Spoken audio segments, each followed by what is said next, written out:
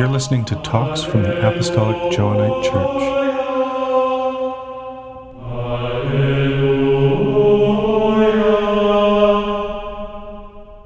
All right, so I've gotten the notice that the recording has begun. So first of all, I want to welcome everyone to day 2 of the annual Apostolic Johannite Church Conclave, once again presented online. So we won't be able to have the festivities and camaraderie that we often have when we're able to meet in person, but nonetheless, I know that for me, this is always the huge sort of recharge for my spiritual life, just the opportunity to see old faces and once again to see so many new faces. It's wonderful to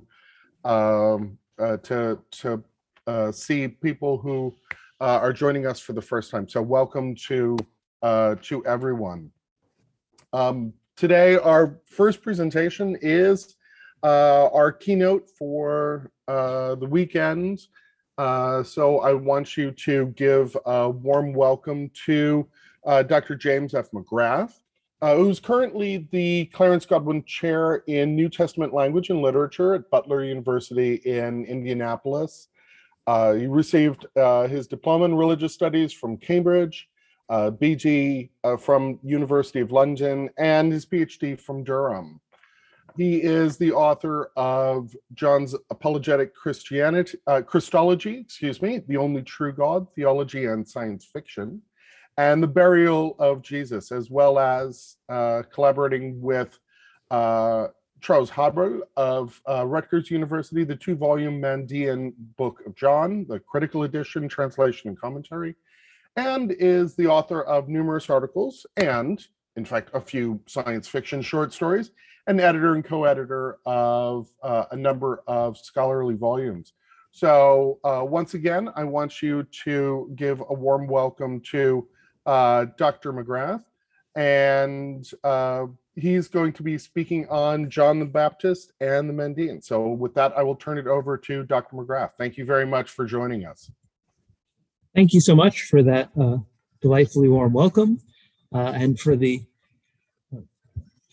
interesting banter in advance of starting today's session, which is always useful getting to know a community by what gets chatted about in the moments before things get started. So let me just say a couple of things by way of introduction before I start the talk proper.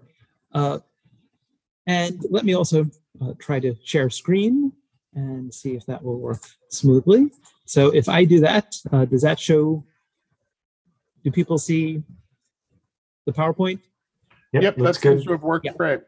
Okay, well that should hopefully work. And so talking about John the Baptist seemed appropriate because this is, after all, the Apostolic Johannite Church. And I don't think there is any other religious organization, at least one that calls itself a church, I'll say more about that in a moment, that emphasizes the legacy of John the Baptist in quite the way the Johannite Church does. And so it seemed like a particularly welcome invitation, given that I am at the start of a year-long project, which I've already been dabbling in, and you'll see some of the results of that today. But I am at the start of a year-long sabbatical when I will be working on at least one book, and maybe more than one, on John the Baptist, focusing first and foremost on trying to elucidate him as a historical figure, but also interested in his wider impact down the ages. And so I really have moved from starting out in New Testament study on the Johns that gets mentioned and highlighted in the introduction and statement of principles on the Apostolic Johannite Church's website. I started out working on the Gospel of John and its depiction of Jesus. I came to the study of New Testament, as many people do, by way of interest in exploring my own faith, and had spent some time in a fairly conservative context that had given me the impression that all the Gospels in the New Testament, right, they're all part of the same scripture. They really ought to be saying more or less the same thing. And it didn't take more than a course on the Gospel of John to disabuse me of that idea. And so figuring out why they were different became rather important to me. And when you work on the Gospel of John in depth as an academic, you inevitably encounter the Mandaeans because they were of great interest to scholars working on the Gospel of John in the first half of the 20th century in particular. But they've ceased to be of such interest. And I'll explain a bit more about why, and we'll connect that with the project that I'm going to be talking about. But I've journeyed from interest in the depiction of Jesus in the Gospel of John and how that relates to the Jesus of history and the development of Christian doctrine and things like that, to the historical Jesus as a major focus. And yes, I have dabbled in science fiction and religion and a number of other things as well, to turning my attention now to John the Baptist. And before doing that, having spent some time working on a critical edition and translation, first ever scholarly translation into English of one of the major Mandaean texts. Now, if you haven't heard of the Mandaeans, I'll say a little bit more about them. I suspect that as a group that holds John the Baptist in such high esteem, they will be familiar to at least many of you, but I'll say a bit more about them. But John the Baptist has really grabbed my interest because of a number of things that I've been studying recently, including What Jesus Learned from Women. That was the title of a recent book of mine. And let me just quickly put in the chat here, if I can.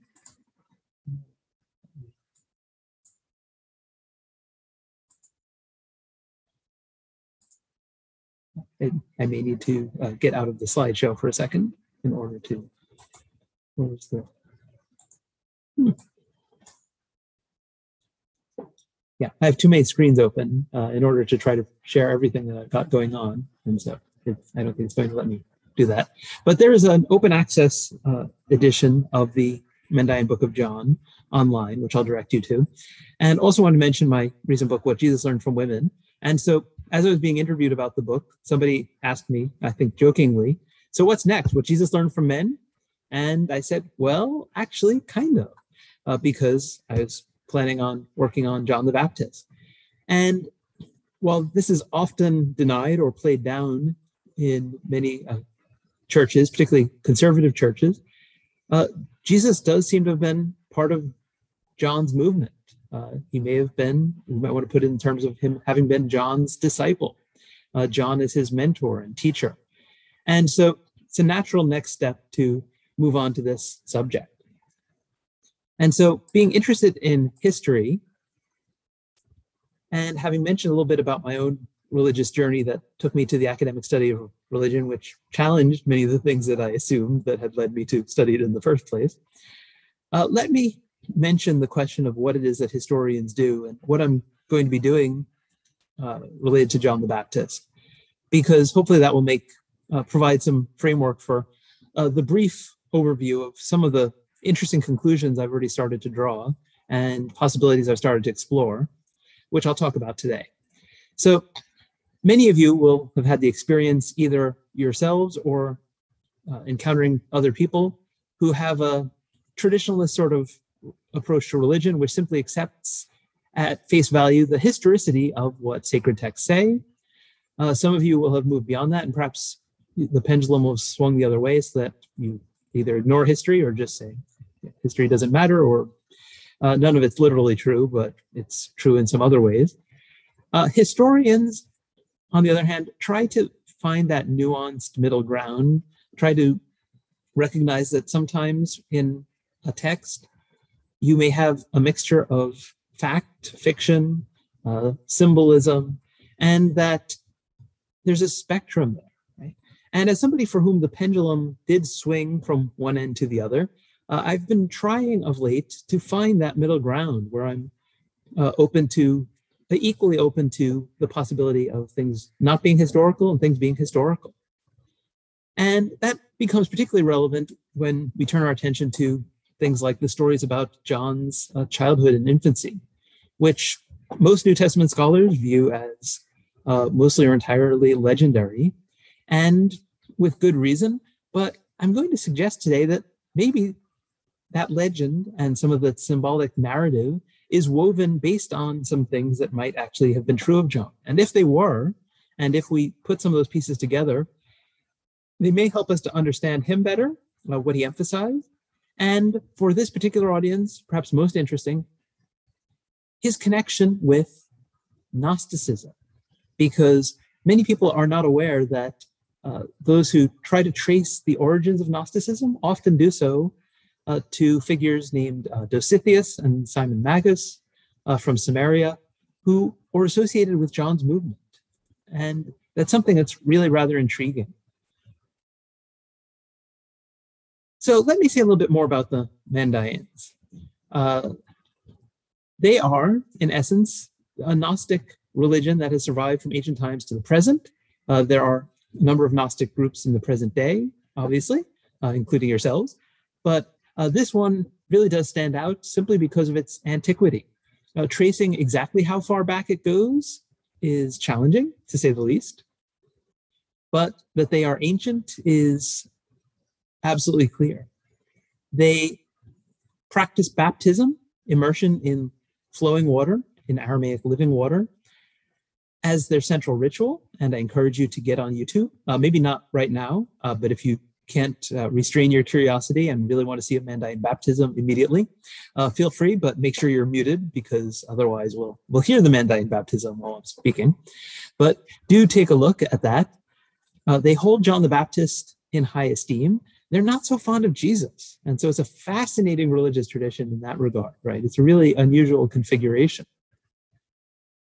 And they view him as one of their own, as a Mandaean himself, as a proponent of their religion.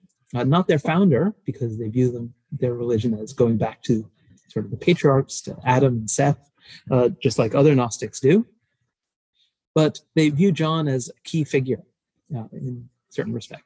Their sacred texts are fascinating. They're in a dialect of Aramaic, and they're written in a distinctive script. And I want to share this picture taken when I visited a Mandaean family in Australia.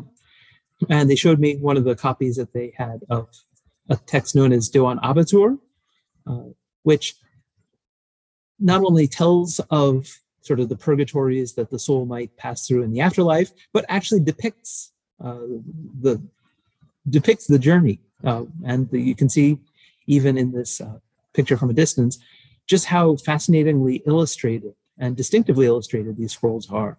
And so that's also something you might want to look into if you find the Mandaeans at all interesting. And let's be honest, who doesn't find the Mandaeans interesting? So what can we say about John the Baptist? And I'm going to say a little bit about him in general and some of the things that I think are distinctive proposals I'm making related to this book project that I think will help us understand where he comes up from comes up with this distinctive ritual that he's famous for.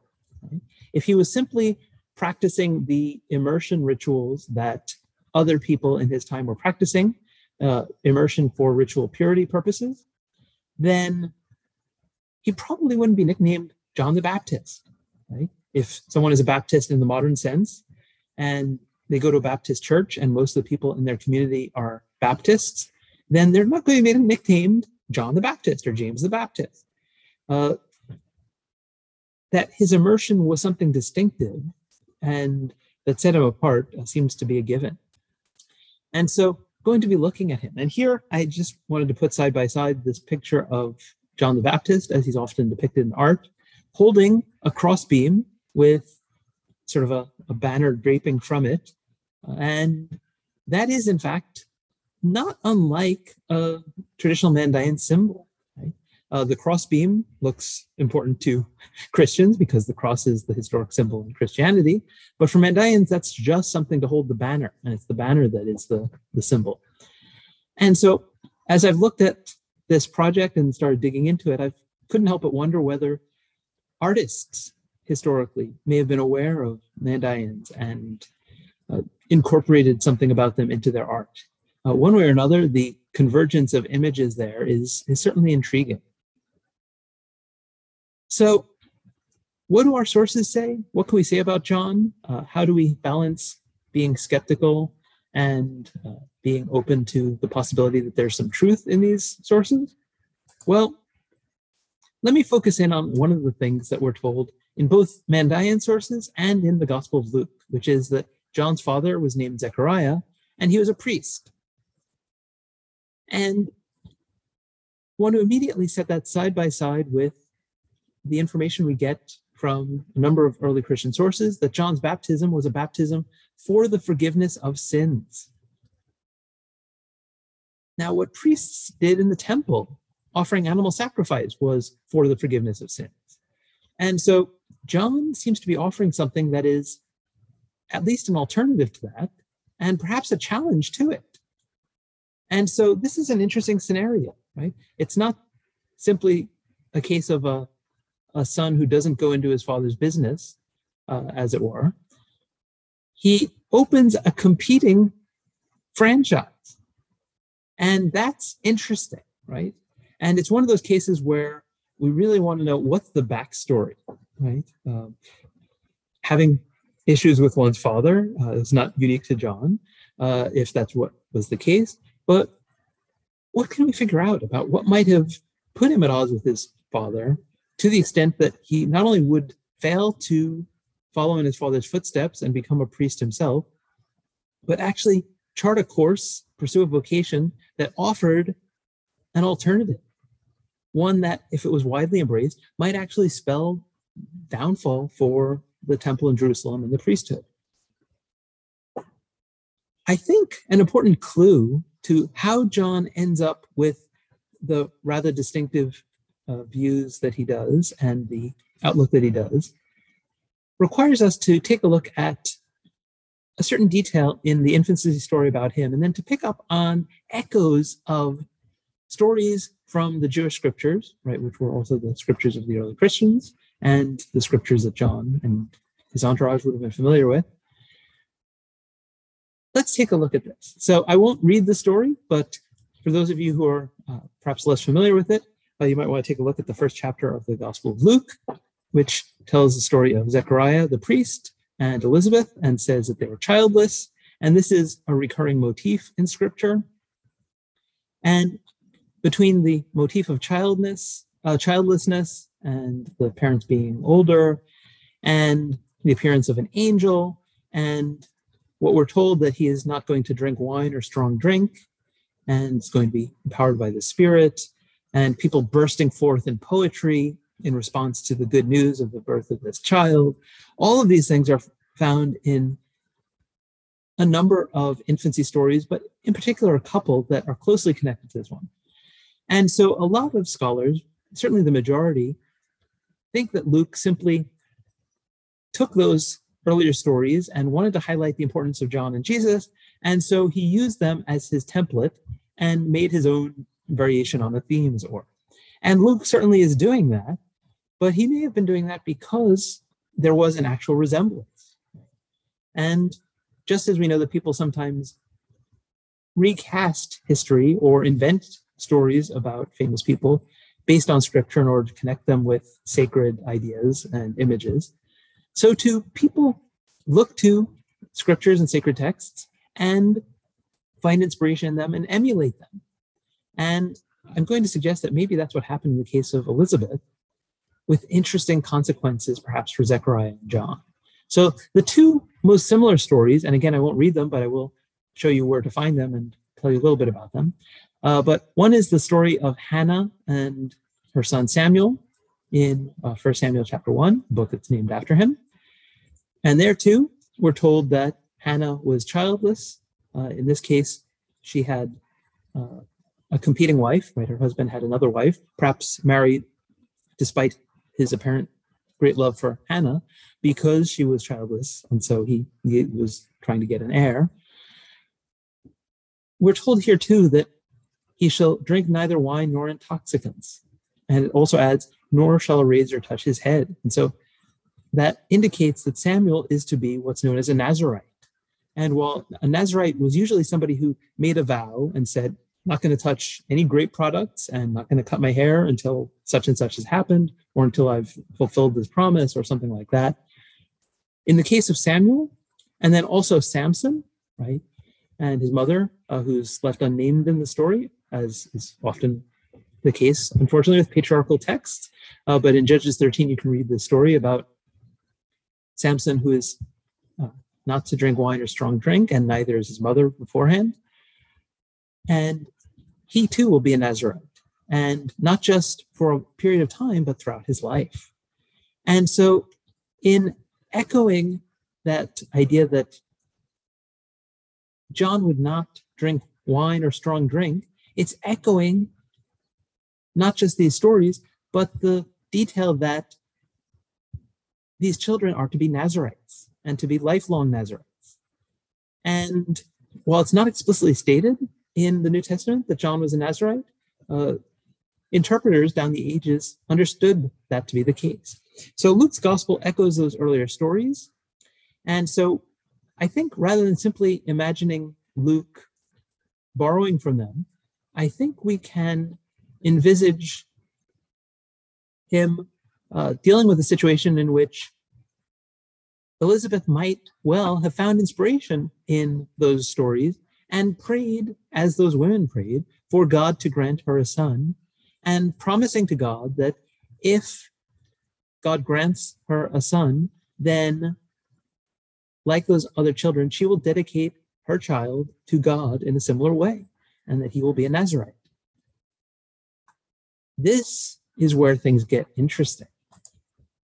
Hopefully you thought it was interesting already, but I'll bet you never noticed this, because I will be honest, I didn't notice this connection before I started digging into the story of John and some of these details. The Nazirite is not allowed to cut his hair. A priest, we're told, must keep his hair trim. It says it 3 times in Leviticus that their hair is to be the opposite of whatever it is that it says about the Nazirite. And you'll find that sometimes it's translated as uncropped, sometimes it's translated as unkempt or disheveled or something like that. Ezekiel is even clearer in saying they're not to let their locks grow long. That's in his depiction of this ideal future temple. But if we look at rabbinic literature, right, it understands all of these texts, not just in a theoretical future, but as a rule in the present to apply to priests and to mean that priests must trim their hair. In fact, there's a rabbinic text that says they had to get a haircut basically once a month, every 30 days. Do you see the dilemma? John could not be a Nazirite and be a priest at the same time. So what happens then? Zechariah presumably is longing for a son who will not just be a son in addition to the family, but will follow in his footsteps. But Elizabeth's vow has committed her son to be dedicated to a different course, a different way of life. And so Zechariah may have been tempted to annul Elizabeth's vow, or may have asked John later in life to simply ignore his mother's vow, right? I mean, why should, it's Elizabeth's problem and be it on her head.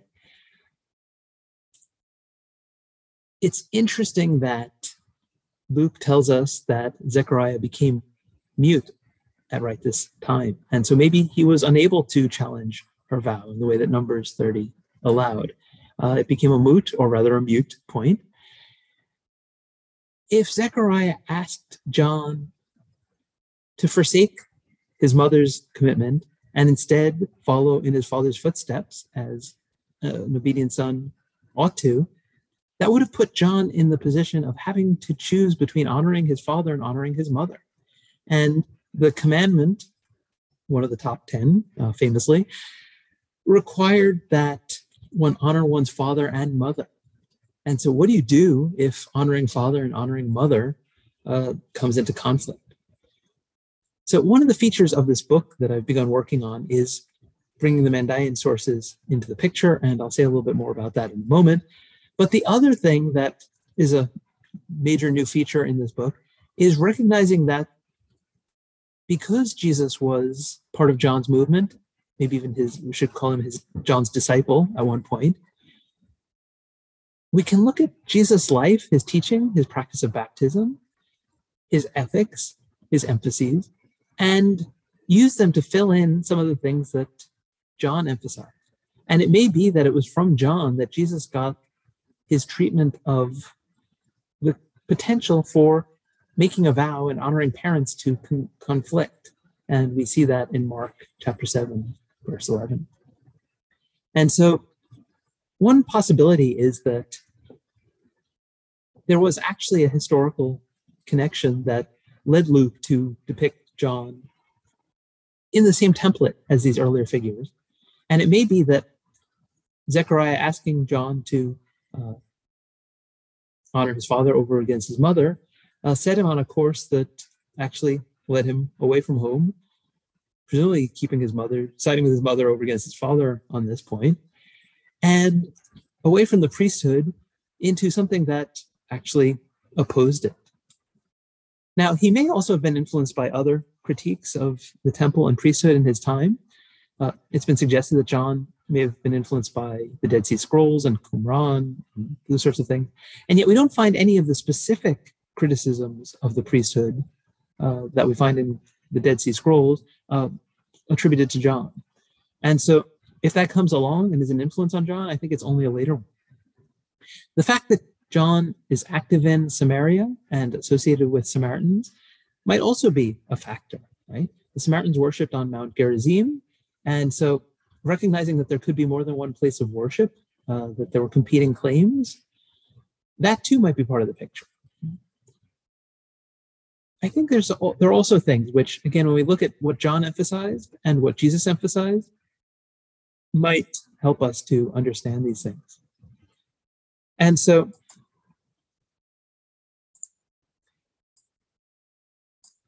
John emphasizes social justice, economic justice, right? How one treats the poor, not having two cloaks while somebody else doesn't have one. When we put together John and Jesus, the interest in the temple, the poor, the disabled, it's interesting that the Gospels are full of stories of people begging near the temple, people in need of healing near the temple. And so I suspect that John and Jesus both saw that there was this strange state of affairs that this place that was supposed to provide forgiveness had these people who were in dire straits of one sort or another right in its vicinity. And it's interesting that a figure named Murray, she's a key leader in Mandaeism, even depicted as a priest herself. According to the Mandaean Book of John, she worked sweeping and washing the temple and described it as a house in which there is no stability, no support for the poor, no refreshment for tortured souls. And so critique of the temple seems to be something that we find in both the early Christian sources connected with John and in Mandaean sources.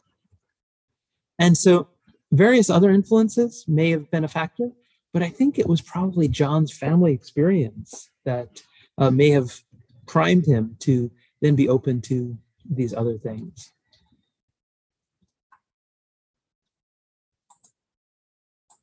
So in terms of John's insights, I think these things would have given him an awareness of the limits and the imperfections of Scripture, right? Its humanness. He would have seen that commandments can conflict, right? And that's something that Jesus also addresses. He would have seen that there were tensions and contradictions. And so when Jesus later on says things like, yeah, Moses, let you do this because of the hardness of your hearts, but that wasn't what God wanted sort of in creation. That idea that Scripture might be an imperfect reflection of the divine will or reflect human shortcomings. I think all that doesn't come originally from Jesus, but comes from John. And that these formative experiences may have helped him to become aware of these things. In addition to some of the things I've mentioned, right, the limits and imperfections of the temple became aware to John. Right? With his emphasis on social and economic justice, he would have been aware that some people can afford forgiveness and to seek forgiveness through sacrifice in a way that others cannot, at least not as easily. He would have been aware that there was a geographic inequity of access to the temple and thus to sacrifice and forgiveness in a way that hadn't been true in the earlier days of the tabernacle and things of that sort.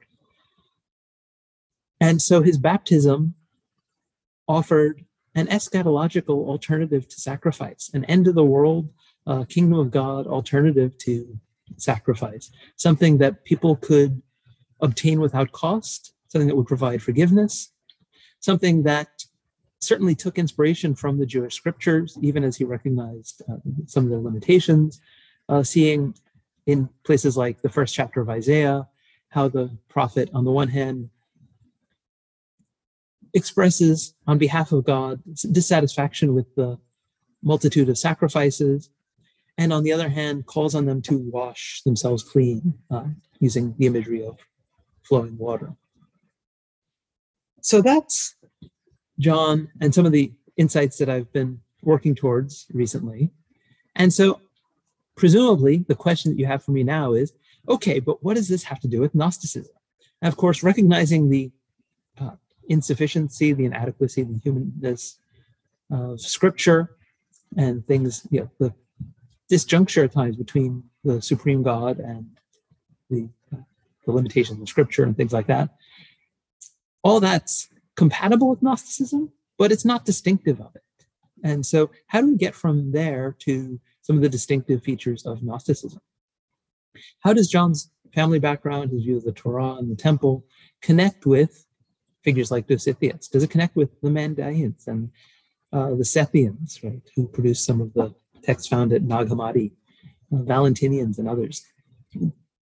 To get to that point, we need to follow John not only into the wilderness, where he most famously spent time, but into Samaria, as I've already hinted, and into Transjordan. And I have here a map right now, I'll bring up another one in a second, that shows some of the diaspora of the Jewish people in this time period, the places to which Jews were scattered. And there's an importance to that. Because if we ask, where does Gnosticism emerge? Where are some of the key places associated with it? The Nag Hammadi texts, Valentinianism, the Mandaeans and Mesopotamian Gnosticism. It's consistently in places that were at the edges of the realms to which Jews and Judeans, Israelites more generally, had scattered. Hold that thought, because we're going to come back to that, because I think that's crucial in figuring out where Gnosticism comes from, and one of the major tributaries, in addition to John the Baptist's emphases, that flows into this. I think that Jesus' vision for a reunion of 12 tribes, symbolized by his choice of 12 apostles, was inherited from John. Right? John is active not just in Judea, but in Transjordan, where some of the Israelite tribes were, in Galilee, where the northern tribes had lived. And I think that that indicates that this is something that goes back to John, isn't just something that comes from Jesus. And his activity in these places at the geographic edges of sort of the Jewish heartland, I think would have poised him to intersect with some people who maintain some really ancient religious traditions. Traditions that go back to the era of the Israelite monarchy and the time before the exile. If you studied the biblical studies from an academic perspective, or even if you've just read the accounts of ancient Israel closely, you'll be aware that throughout most of their history, the Judeans, the Israelites, were not practitioners of monotheism. They worshipped a variety of deities, and it was only later that a major either reformation or revolution took place. And while the scriptures of Judaism and Christianity depicted as a reformation, a return to something that the people always should have done, historians conclude that, in fact, it was much more of a revolution, a major change in the practice of the religion. And so when you get the centralization of worship, the imposition of monotheism and of Torah, these things come along late in the picture. And we know that even after the composition of the Torah, the Pentateuch, there were still Judeans living in places like Elephantine, Egypt, who had their own temple and who maintained an earlier form of Israelite religion. Right? We find that there were figures, female divine figures who were worshipped there, and things of that sort. I don't think it's a coincidence that it's at the extremities where the promulgation of the Torah and of monotheism and these changes to ancient Israelite religion and the emergence of Gnosticism, there's a very close correspondence geographically. And I don't think that's a coincidence. I think that if we were to trace these things, we'd find that there actually was a persistence of pre-exilic Israelite beliefs in some communities in these places. And in some places, they may have simply never had something else imposed on them. In some places, though, they may have had to fly under the radar. And I think they would have developed if they were in a place close enough to where the Torah and monotheism were promulgated. They would have had to develop a strategy of interpreting the Jewish scriptures subversively. They would have held a negative view of the elevation of one of the many gods of the pre-exilic period to the status not simply of the supreme, but the only God. And that's going to match up with something that we find both in Mandaean sources and in the texts that were found at Nag Hammadi. So one of the really fascinating things about Mandaean sources, because these are Gnostic texts in a Semitic language, we have divine names included that seem to reflect the traditions of ancient Israel. Right? And so there are a number of light world or celestial beings in Mandaeism, and they have names like Yashaman, Yokobar, Yusmir, Yuzatak, Yorba, and scholars, linguists think that these names come from the divine epithet Yah, right, Yahweh, and one of the various sort of labels, right? So Yah of heaven, right? Yah the great, things of that sort. We find these sorts of divine names in the Hebrew Bible, and we find them and variations on them, as well as ones with Baal and with Anat and other divine figures mentioned in the texts of surrounding peoples, ancient Canaanite texts, but also get an indication that they were there in ancient Israel. And so on the one hand, these things show up in Mandaean texts. And if we ask, how did they end up there? I think the natural answer to give is that one of the tributaries that flows into Mandaeism is, in fact, pre-exilic ancient Israelite religion. But that needs to happen at a time, well, around the time of John the Baptist, or maybe a bit later, maybe a bit earlier, but sometime in this period. Right? If we look at some of the Nag Hammadi texts, and we also find this motif in Mandaean texts, but you may know it from the so-called Gnostic Gospels from Nag Hammadi, right, the ones that were found in Egypt, that the God who sort of organizes and is responsible for the creation and rule over the material world, which is viewed negatively. He says, I am God, there is no other, right? And it's a quote right from the Jewish scriptures, something that the one God of the Jewish scriptures says. And in these Gnostic texts, that figure is by superior divine beings who are like, yeah, you're right, you're the only one. That just shows how little you know. And so there's this mockery of the creator deity from that perspective. And I think that developed among people who were maintaining some of the traditions of ancient Israel in response to the attempt to impose monotheism and the worship of this one God alone on them. And so these views clearly persisted somewhere, right? Because on the one hand, we have text from Elephantine, right? Those go back to the 5th century BC, and so well before this time. But there's no reason to think that when their temple was destroyed, that they suddenly all just vanished. And on the other hand, we find these things in Mandaeism, so they must have persisted and eventually be found in these texts that we associate with Mesopotamia.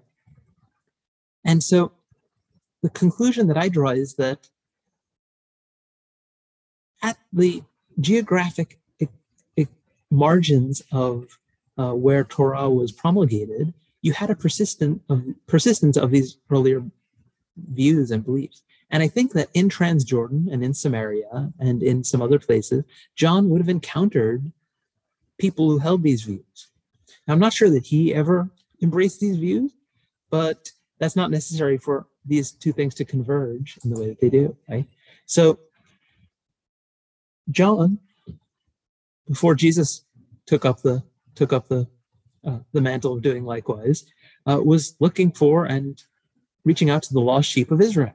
And he may have been aware that there were Transjordanian Israelites, there were Samaritans, there were Edomites, right, who were descendants of Abraham, even if not of Israel, and that many of these people worshipped in ways that he had been brought up to view negatively, and some of them he may still have viewed negatively, but he certainly was trying to find a way to incorporate all of Israel into his vision and to not make it one that was simply for Judah or dominated by Judah, even if all the tribes were included in some subordinate fashion.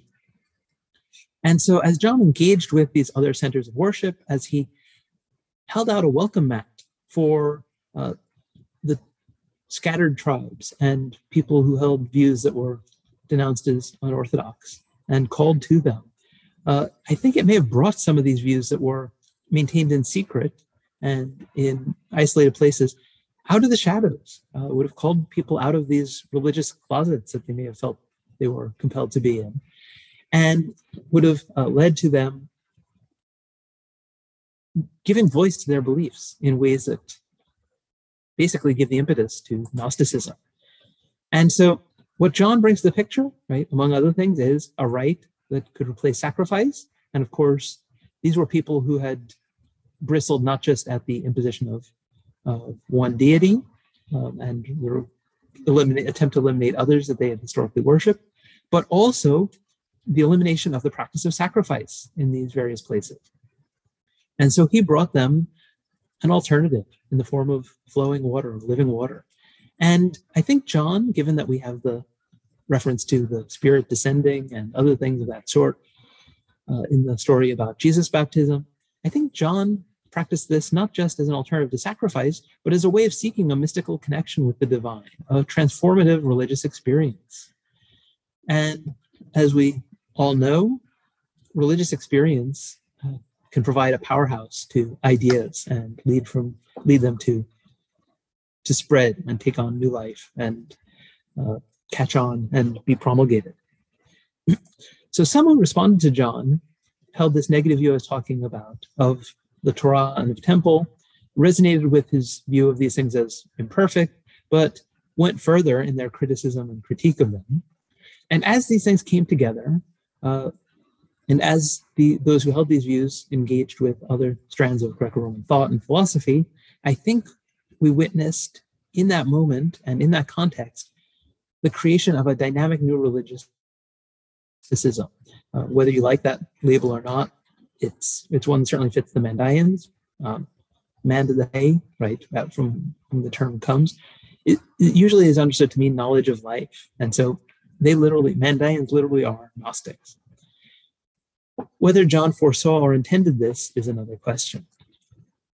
And so let me conclude, and then we'll have time for questions, by emphasizing some of the lasting legacy of John in Gnosticism and in Christianity more broadly, but also in non-Christian Gnosticism in the form of Mandaeism.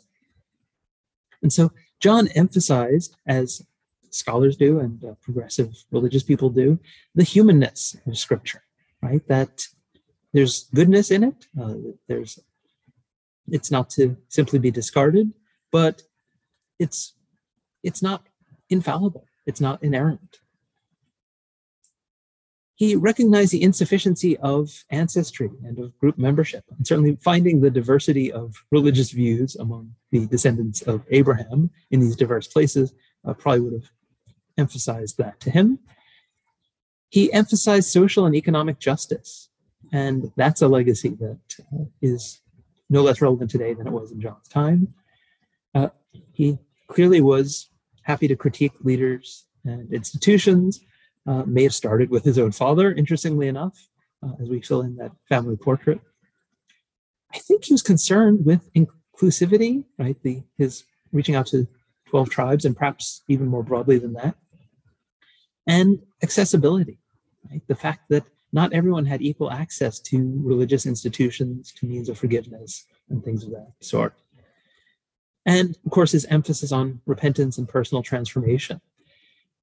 And so I think that when we look at the story of John's childhood, when we look at the stories of his infancy, when we're open to the possibility that there might be some historical tidbits woven into the fabric of this highly symbolic narrative, I think we find that there's not just a plausible scenario that unfolds, but we actually get to see some things that might help us to understand what it was that inspired John to chart the course that he did, to develop a ritual that offered an alternative means of forgiveness, and how it was that some of John's emphases found their way not just into what became Orthodox Christianity, but into Gnosticism, and how John's openness to the remnants of those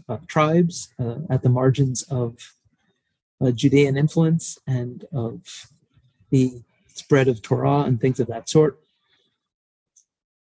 would have created not just a vibrant new religious tradition, but more than one. In Christianity, in Gnosticism, as we find it in Egypt and Mesopotamia, we see that John's movement gives birth to not just one, but to many different forms of spirituality and of practice that continue to make an impact right down to the present day.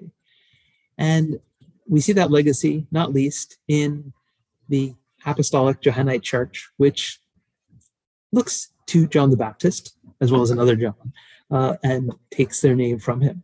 And so hopefully this exploration of John the Baptist, his influence, his legacy, was interesting to you, and I appreciate your time, and I'm interested to hear what a group that holds John in such high esteem thinks of some of the ideas that I've floated today. Thank you.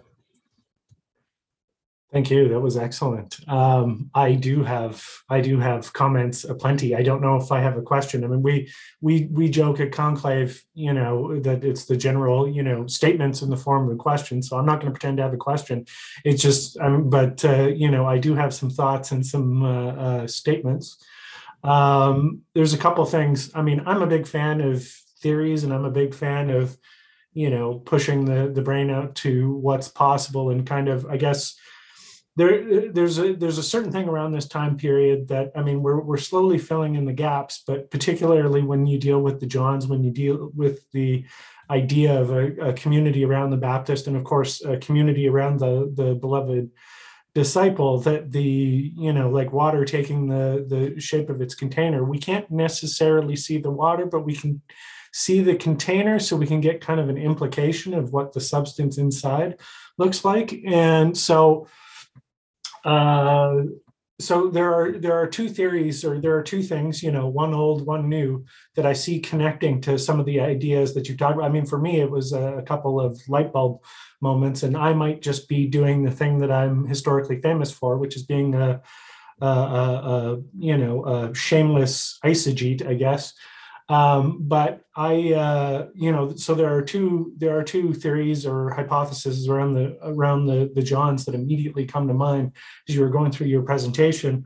Number one is you've got our favorite old theory, now half a century old, of course, that comes from Raymond Brown about the community of the beloved disciple. And eventually that community splits into one that goes with the great church, so-called, like the proto-Orthodox, proto-Catholic church, and then one that eventually becomes Docetist and Gnostic eventually. So in that, what jumped out to me in your presentation, in your notes, your talk, is that Brown's theory posits that at some point into the community of the beloved disciple comes a group of folks that are essentially, he posits the influence of Hellenized Judaism, Samaritanism, and and an anti-temple bias that brings with it some ideas of like universal salvation, worship decentralized from the temple, new forms of worship, perhaps the Eucharist, that type of thing. And basically, he doesn't say it, but the implication of Samaritans and Greek ideas and Hellenized Jews kind of implies a either a parallel tradition or a pre-exilic tradition that gets injected into the community of the beloved disciple, John the Apostle, right? And I found the mention when you had the section talking about the Baptist looking for and dealing with the lost sheep, that a lot of these groups track with the groups that Brown theorized were kind of injecting their ideas into a later community that formed around the apostle. And I mean, we know as best as we can know, and who knows, my stuff may be out of date because everything is out of date. I mean, I do seminary stuff for our students, so me keeping up on the latest thing is not exactly easy to do. But I mean, we know or can reasonably assume that John the Apostle, in addition to Jesus, of course, came out of John the Baptist's community, right? So there's some possible transfers of ideas there. And the other thing, the more modern theory that seems to, or a more modern theory that seems to dovetail with some of this, of course, is the infamous brain virus of Margaret Barker, and the idea of temple theology of kind of making an en passant of sorts around the Second Temple to maintain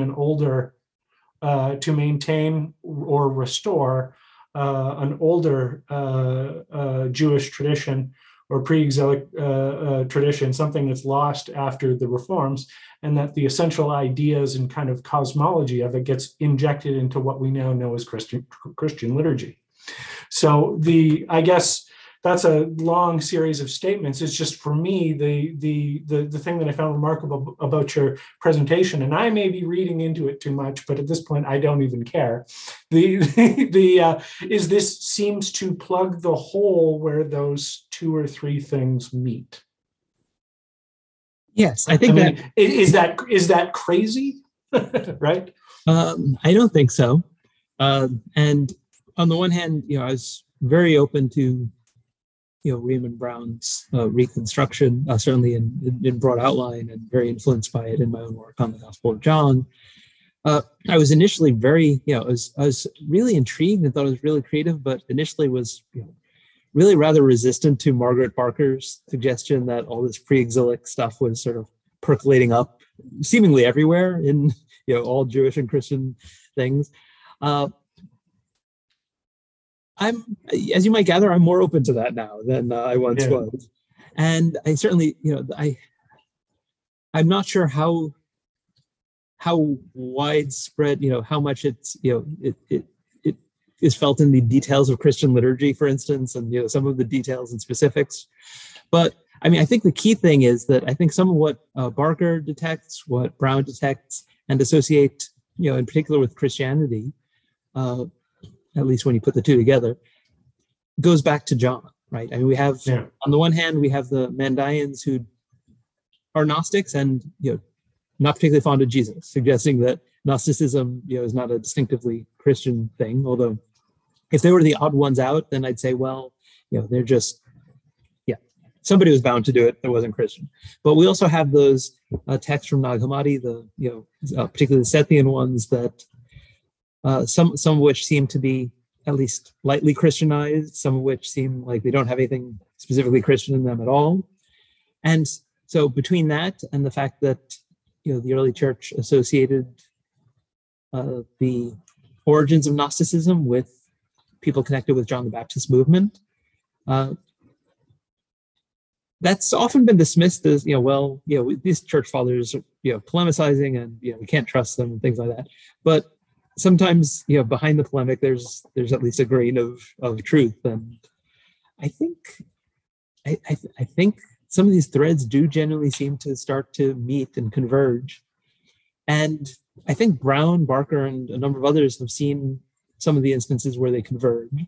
And I think when we trace them, not to the Gospel of John, not to, this, that, the other place, but in particular around, at least John the Baptist and his entourage, then I think some of them will intersect and turn out to actually be just one thread as we dig deeper into it.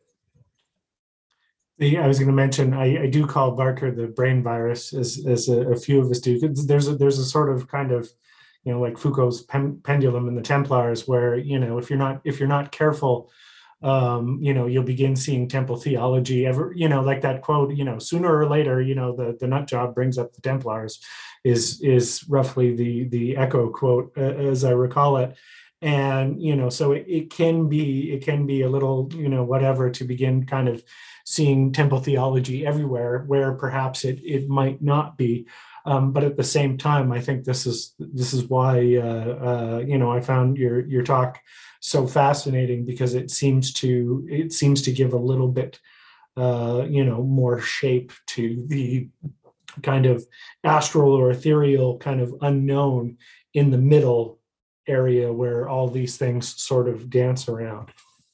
I'll say it's definitely there. Whether it's everywhere is a different question, right? Yeah. Oh, always. Yeah. Will, you had a question. Yeah, I've got to unmute myself. I always forget to do that. First of all, I just wanted to say thank you to Dr. McGrath for just an amazing presentation. And it was sort of interesting that for me, listening to His Eminence talk about the sort of light bulb moments. For me, the light bulb moment was the idea that John the Baptist is referred to as John the Baptist. That's something extraordinary. That he isn't just participating in a tradition that has gone back, and we do ablutions and we do, immersing people in water for ritual purity. And I found that very, very striking, because in the AJC, we largely look to, or at least I largely look to John as the symbol of continuity with an older tradition, right? If we look at John the Baptist and Jesus and John the Apostle, I sort of look at them as sort of past, present, future, right? That there's the connection to this older tradition. But what I found really fascinating here is that, if I'm reading this correctly, John the Baptist represents a kind of rupture in that tradition. That there's that represents a moment of disconnect from some of this, what we would consider to be the sort of more or less orthodox post-exilic Jewish tradition. And I found that tension really sort of productive, right? That my brain started to go into a number of different places. And so I just wanted, I don't so much have a question so much as I just wanted to make sure that I was on the right track in thinking of John as marking this sort of rupture with a previous tradition. I was just going to toss in that, oh, sorry, go ahead. Yeah, go ahead. I was just going to say, I see the whole, we have, you had one of the AJC logos at the front spot of your slides, where it has the Trinity like form, and that spells out AJ and C, but it's also got 3 J's in there. And, and folks have asked us if that's intentional. We just tell them, it is, even if it wasn't, but it kind of works out that way. And so I've always kind of seen the, John, Jesus and John as a kind of continuum, much in the way that William has mentioned, as a past, present, and future. But there's also a kind of, in that order, what you do, why you do it, and how it gets done, in terms of the characteristics of those three figures. That the John the Baptist kind of represents the what, the initiation, the new way. Jesus, represents the why, in terms of ultimate purpose, the incarnation of the infinite into the finite. And John the Apostle, of course, whose language is centered on love, even though there's also a lot of light and dark and in and out in the Gospel of John, but whose message is centered on love. Is you get the how, right? So I've seen them kind of both as a continuum, but also as kind of, I guess, facets on a jewel. And we've spent so much time as a community kind of looking at two of them, and we were really, really overdue for a look at the third. And I think this really, really hit the mark. Yeah. Well, coming back to the point about John as sort of rupture, and the point whether he's a figure of continuity or discontinuity or both. I think that some of the sort of temple criticism that we get, Jesus' temple action, the things that Stephen says in the book of Acts, things like that, probably reflect the influence of John's teaching on early Christianity, or what becomes early Christianity. And so if we look at, Stephen's speech, for instance, it's a theme that we get in a number of places in early Christian literature. It's like, our forefathers built a temple, but who said God wants a temple, right? God doesn't dwell in houses made by human hands, and that language of made with human hands is, of course, sort of hinting that it's idolatrous, but it fixes the place of worship, whereas the tabernacle, right, could move around and could do other things. The ark could move around, and so I think John probably, even as he was challenging a centuries-old institution, might have viewed himself as reviving a criticism that was even older. And whether he really was, and whether some I think agreed that he was, and some would have said, yeah, no, we don't buy it. And of course, that's a perennial experience of those who, as is inevitably the case, are both continuous and discontinuous at the same time, right? As they seek to do something innovative within the context of a tradition or a religious framework. Yeah, I you probably saw my head sort of bobbing up and down as you were talking, because this idea that I'm not doing something new, I'm recovering something very, very old, right? That move is one that we see with some frequency. Mm-hmm. I think even you look at somebody like Martin Luther, right, who says, "Oh, I'm not reforming the church, right? I'm just bringing it back to its original state of purity." And I think that you're speaking directly to this sort of continuity and discontinuity in one and the same breath. So thank you very much. Thank you. No, these thoughts are really helpful.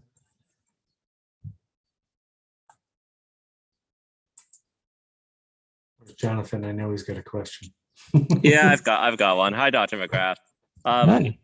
Thanks for the awesome presentation, which I think is of course very scholarly based, gives a lot for us nerds out there to chew on. But I think theologically, for modern Johannite, I think that your talk was incredibly helpful, incredibly powerful for us, centering the Baptist and really seeing where he's original, where he's vibrant, where, of course, he's relevant today with these issues about inclusion, about justice, and some of his theological thoughts. So thanks so much for that. on to the question. Actually, I have two, but one is, you mentioned the baptism as possibly a replacement for temple sacrifice. So I think, there's a theory that the Eucharist in Christian communities is sort of a replacement for the temple sacrifice. It's a form of sacrifice. But we have this tension in the Christian Gospels, there in the Christian Bible, where it says something like, when we're talking about John the Baptist, John the Baptist came to baptize for the remission of sin, right? So we sort of have this idea of being purified, right? And Paul, baptism for him seems to be sort of connected to life and death. You actually sort of die in the water, and then you come back to a new life, being united with the Christ, or the Logos. And what's very curious about Paul's idea, which of course is very earlier than what we see written down in the Gospels, at least, is we sort of have a tie-in with sacrifice in a weird way, right? Because we still have this death and life. So to make a long story short, you mentioned that you sort of have this theory or this idea about the mystical meanings of John's baptism. Do you think the original one was a sort of death to life? Do you think it was always about washing away sins, or what you kind of see there in what's going on with the symbolism, the meaning, what people were experiencing internally, having religious experiences in their baptisms and such? Yeah. Thank you, John, for a great question. I certainly think that the idea that baptism involves sort of a mystical communion with Jesus in his death and resurrection is a Christian innovation, and not what John the Baptist had in mind. Whether death and rebirth, was part of the symbolism is an interesting question. Whether there's overtones of a second Exodus, has also been suggested, and things like that. Whether it was any and all of the above, there's a number of possibilities. Certainly for the Mandaeans, the fact that ultimately, flowing water in general, but the Jordan in particular, stems from the world above. I think that John may have connected that with a number of points of imagery in the scriptures. Have particularly found myself wondering whether the temple vision that Ezekiel has, right towards the end of the book of Ezekiel, where you have sort of sacrifice in what some thought of, might have been not a perfect temple that people would build in the future, but a sort of a heavenly temple. Water then flows out from under the altar and brings life, to all the world around, and things like that. And so I'm still working on trying to figure out which of these many possibilities I think is prominent, or whether I think John was just all of the above sort of person. But one thing I do note is that for the Mandaeans, and I think for John, as was the case for sacrifice, I think baptism was something that you did repeatedly, and something that you did, as often as you felt the need to, but sort of periodically. And I think that when we realize that, or when we conclude that in relation to John's baptism, and presumably Jesus' baptism as he practiced it, sort of during his public activity as a promoter of John's movement,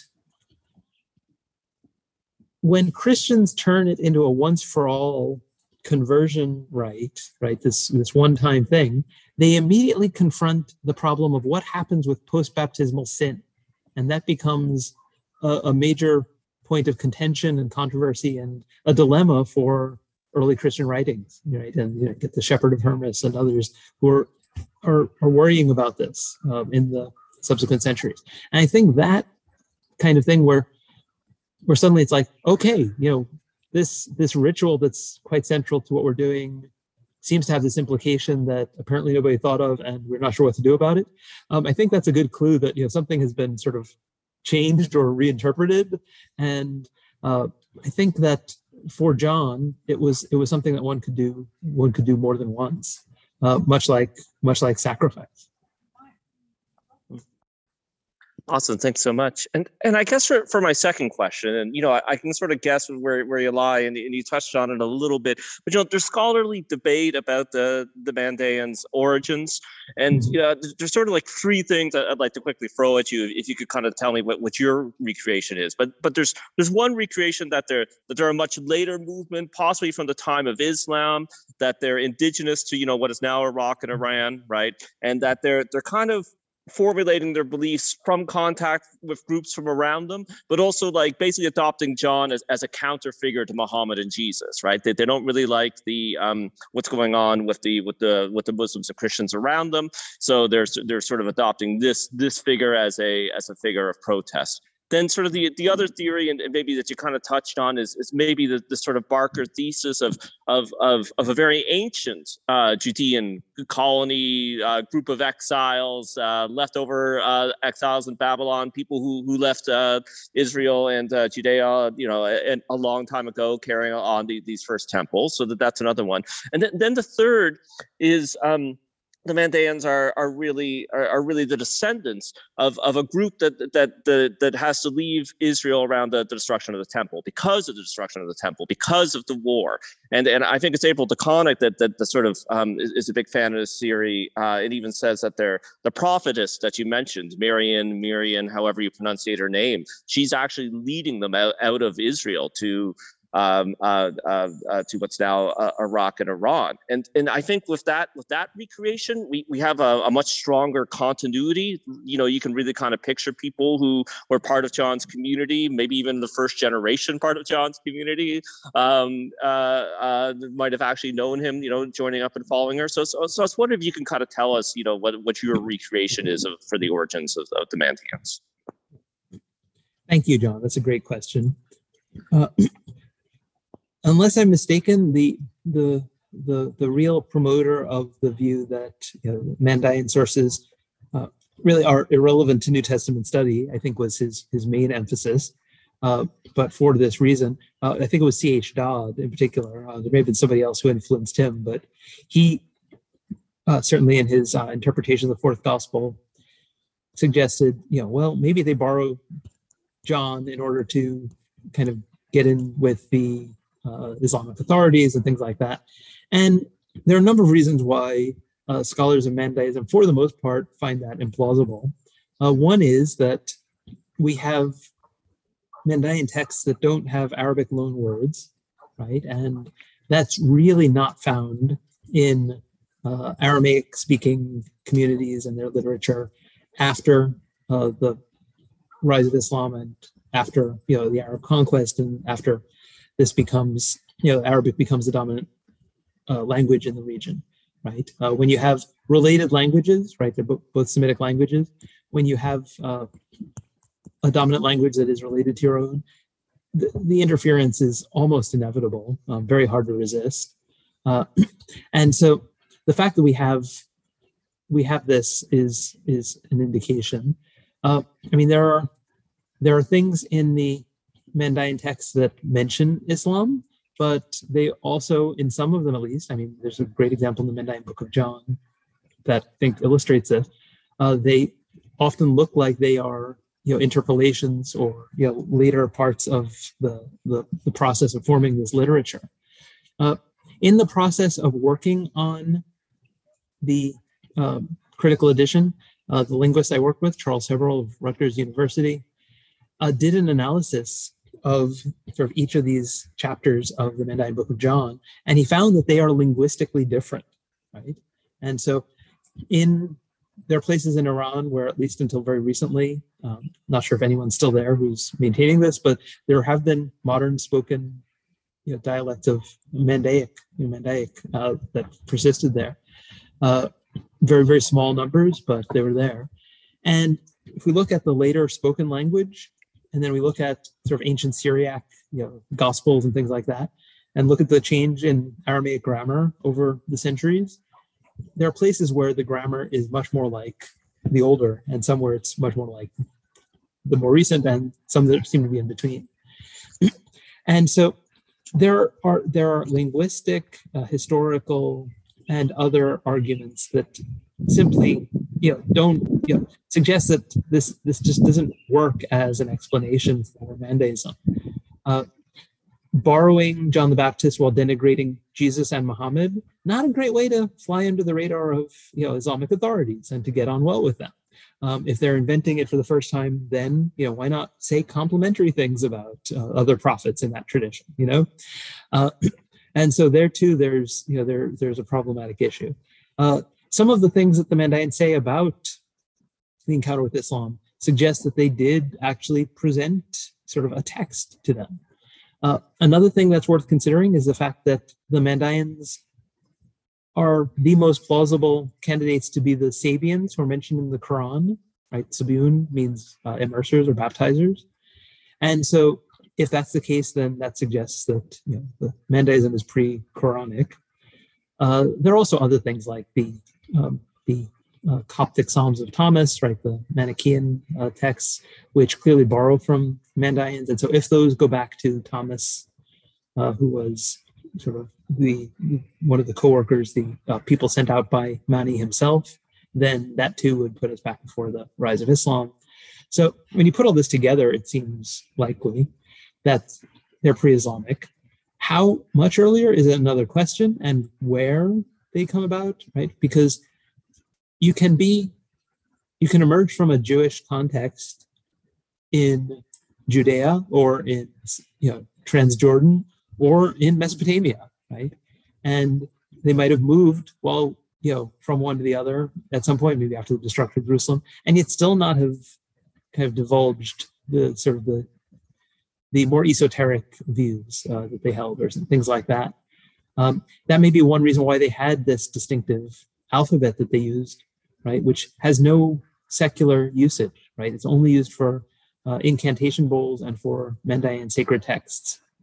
And so it may be that this was part of their tradition being esoteric, right? They didn't speak a different language compared to their Jewish neighbors. They're part of the same community. They just had beliefs that they didn't want the mainstream authorities in the synagogue to know about, right? Denigrating the God that everybody else is praising and things of that sort. Not the way to get on well with the leaders of your community, if that's what you're aiming to do. And so I've also argued, and I'll just direct you to a paper which I think is available online. If not, I will send it to you or share it with anyone who's interested. And I did put my contact information in the chat. But other than places in Mesopotamia, Jerusalem and its context and the Jordan River Valley are the only places that get a lot of attention in Mandaean literature. And in fact, they get more attention than arguably any place else. Jerusalem is mentioned more in Mandaean texts than in like the Babylonian Talmud, if you talk about like proportionally. And so it seems to me that for a group to have this much focus on Jerusalem and yet have originated in Mesopotamia and be unrelated to deep roots in the vicinity of Jerusalem, and that at least that sort of context, the context of where Jerusalem was the center of thing, I don't think that works plausibly. It's not absolute proof, but history deals in probabilities, and I think it's far less probable that Jerusalem, they just decide to make it central while living in Mesopotamia than that they actually have a historical connection with that part of the world. And once you say that, a connection with John the Baptist becomes entirely plausible. The key question is whether they held the views that we now find in their literature and rituals and tradition when they were part of John's movement. And just as one can say that, maybe Jesus was not himself somebody who promoted all the views that you find in the Nag Hammadi literature, right? And yet there's still a connection, right? Historical connection that takes you step by step from Jesus to that, that development of what he said and did. The same might be true of John, right? And so you don't have to think that John was himself a Mandaean, espoused all the tenets and practices of later Mandaeism specifically, or Gnosticism in general, in order for there to be a historical connection.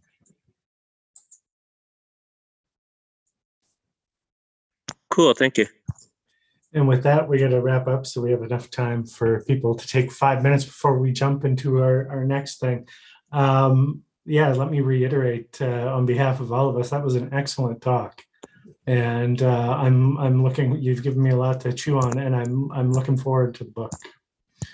I thought there was a hand up. There was a clapping thing. I'm getting used to technology. Damn kids. That was really fantastic. And I think I think the book is going to become a fixture, not only on my bookshelf, but we're probably going to force it on all our seminarians as well, because I think it plugs a much needed hole of consideration, not only in general with religious and biblical studies, but also, in terms of the focus and symbology of the AJC in specific. So thank you kindly. That was excellent. Thank you. It's been a pleasure being here with you. Thank you for the enthusiastic reception and the interesting questions and comments. And for those of you who are continuing to mull these things, I'm continuing to mull them as I work on the book. And so please do stay in touch and feel free to share your further thoughts and comments if you have any. Thank you. Excellent. Thank you.